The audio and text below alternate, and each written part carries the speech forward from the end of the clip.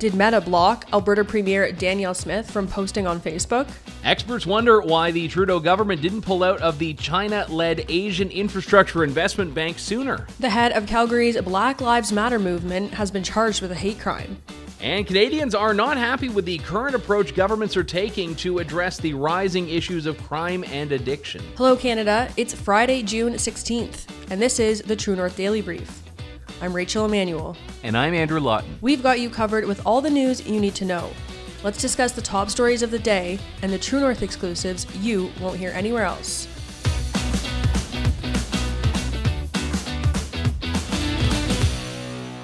The company that runs Facebook, Meta, is disputing Alberta Premier Danielle Smith's claims that she was blocked from posting on the social media site. In a post to Twitter on Wednesday, Smith said Facebook had temporarily banned her from posting, writing, quote, "Big tech and government censorship is becoming a danger to free speech around the world."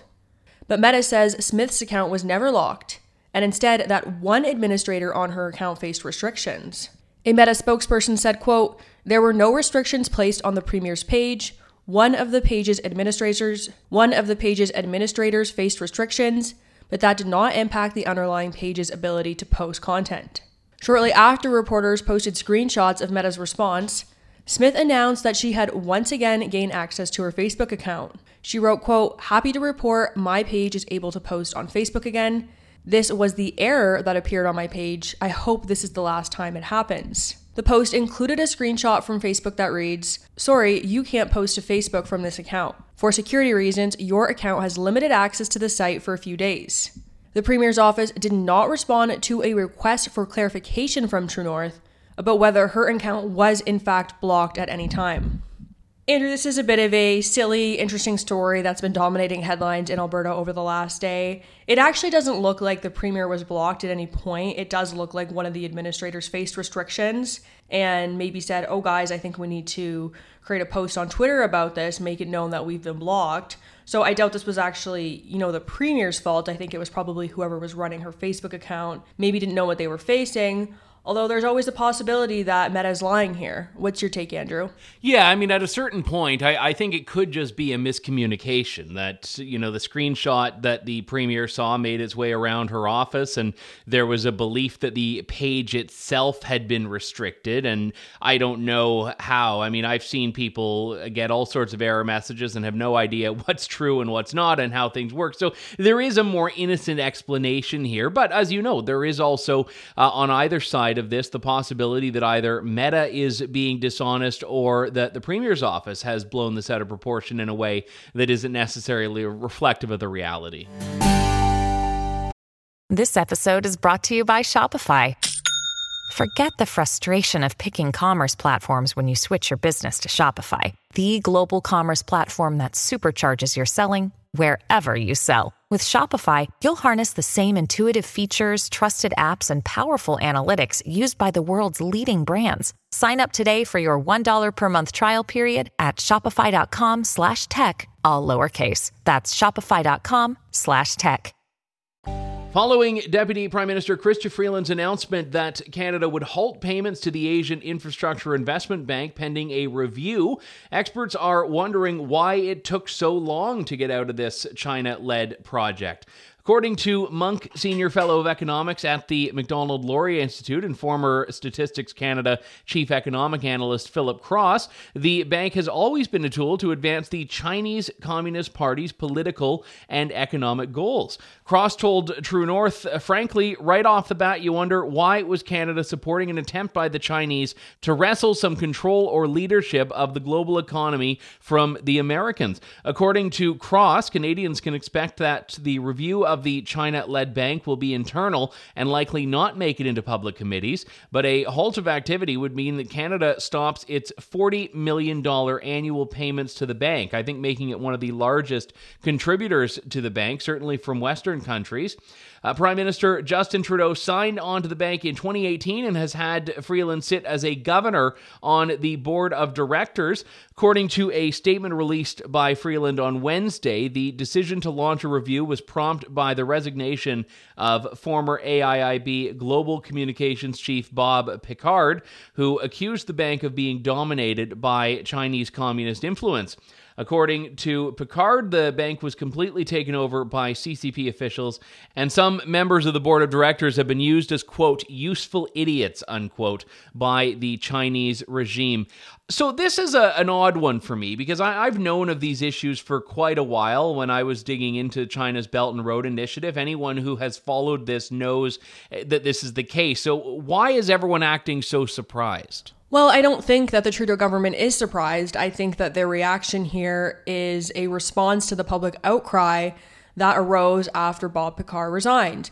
And this is very typical with a Liberal government. It's the same thing that we're seeing with Paul Bernardo. It seems very likely that Marco Mendicino knew that Paul Bernardo was being transferred before it happened, well in advance. And if he didn't know, his office certainly didn't know.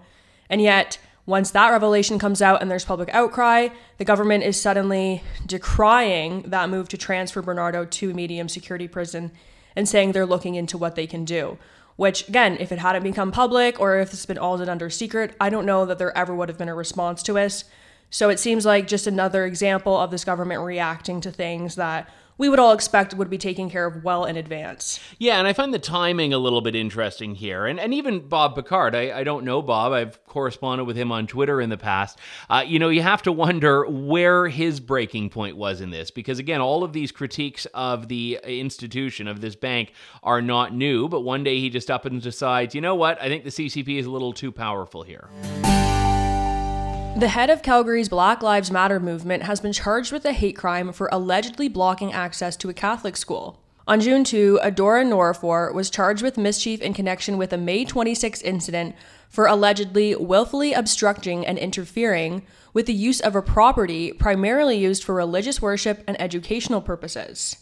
Court records allege she interfered with people's use of St. Thomas Aquinas School on 26th Avenue Southwest for reasons of bias, prejudice, or hate based on race or ethnic origin.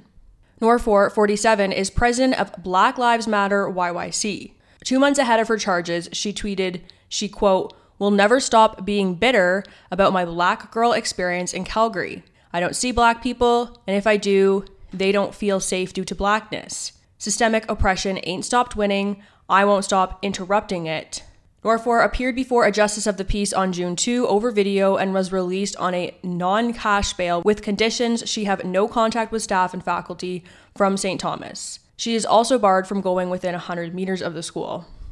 So, Andrew, obviously, a lot of details we're still waiting to hear. I assume those will come out in court later today. But we're seeing this trend where Black Lives Matter was really prominent about 2 years ago during the COVID-19 pandemic. And in recent years, a lot of really condemning allegations have come forth about them. For example, just the amount of money that they are spending on mansions. We also know that Candace Owens did her, very successful documentary unpeeling some of the layers behind it, and what was found was not flattering. Do you think that this could signal an end in Black Lives Matter if these types of accusations are continuing to come forth? Or do you think supporters of the organization will always sweep the problems under the rug?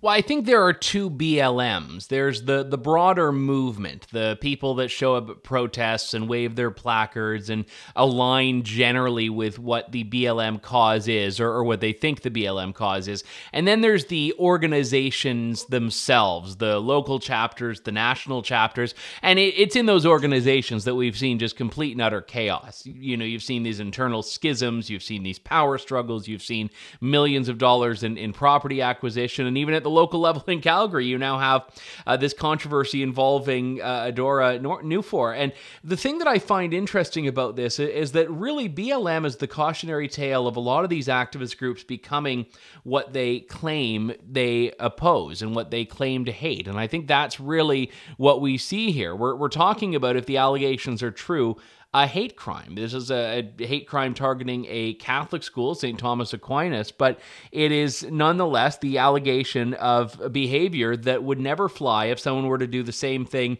at a Black community center. So I think some perspective is important here. With supply chains becoming more complex, you need to stay on top of the latest logistics developments. So if you work with logistics, you need the Beyond the Box podcast from Maersk.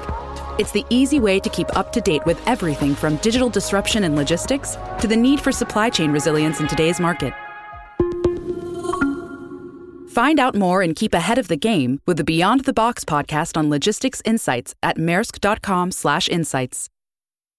A new Leger poll commissioned by Postmedia reveals that Canadians at large are dissatisfied with the current approach of their governments to address the rising issues of crime and addiction. This poll surveyed 1,500 Canadians in the first week of June and found that most Canadians actually want more aggressive measures to deal with violent offenders, drug traffickers, and those suffering from addiction. According to the poll, 79% of Canadians agree there are too many repeat offenders being offered bail, and 78% agree that the justice system is too lenient on those who commit violent crimes. 91% of Canadians polled agreed that repeat violent offenders should have their access to bail severely restricted or revoked, while nearly three-quarters said the same, even if it would lead to challenges on the interpretation and application of the Charter of Rights and Freedoms. Canadians want violent crime like murder and assault to be the top priority for government decision-makers to tackle when it comes to crime in Canada, followed by illegal firearm possession and then drug and substance abuse.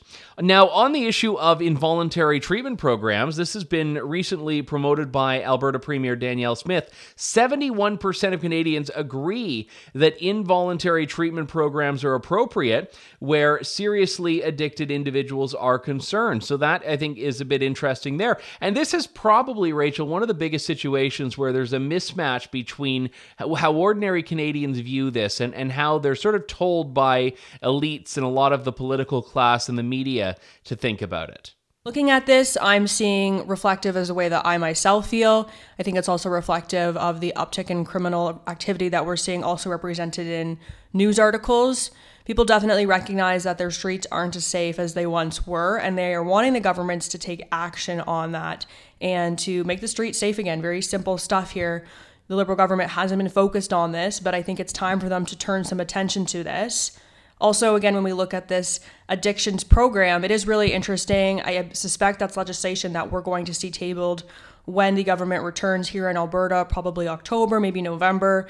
But, it could be coming at some point this year. And I know a lot of Conservatives were very hesitant to support this legislation because they don't really like the government they don't like the idea of the government having control over involuntary treatment. So there's definitely still a lot of questions to be answered. But I think it's an interesting idea and definitely one worth discussing more. That's it for today, and don't forget to check in at www.tnc.news throughout the day for all the news you need to know. And if you're able, please consider supporting independent media at donate.tnc.news. Thanks for listening, and have a great day.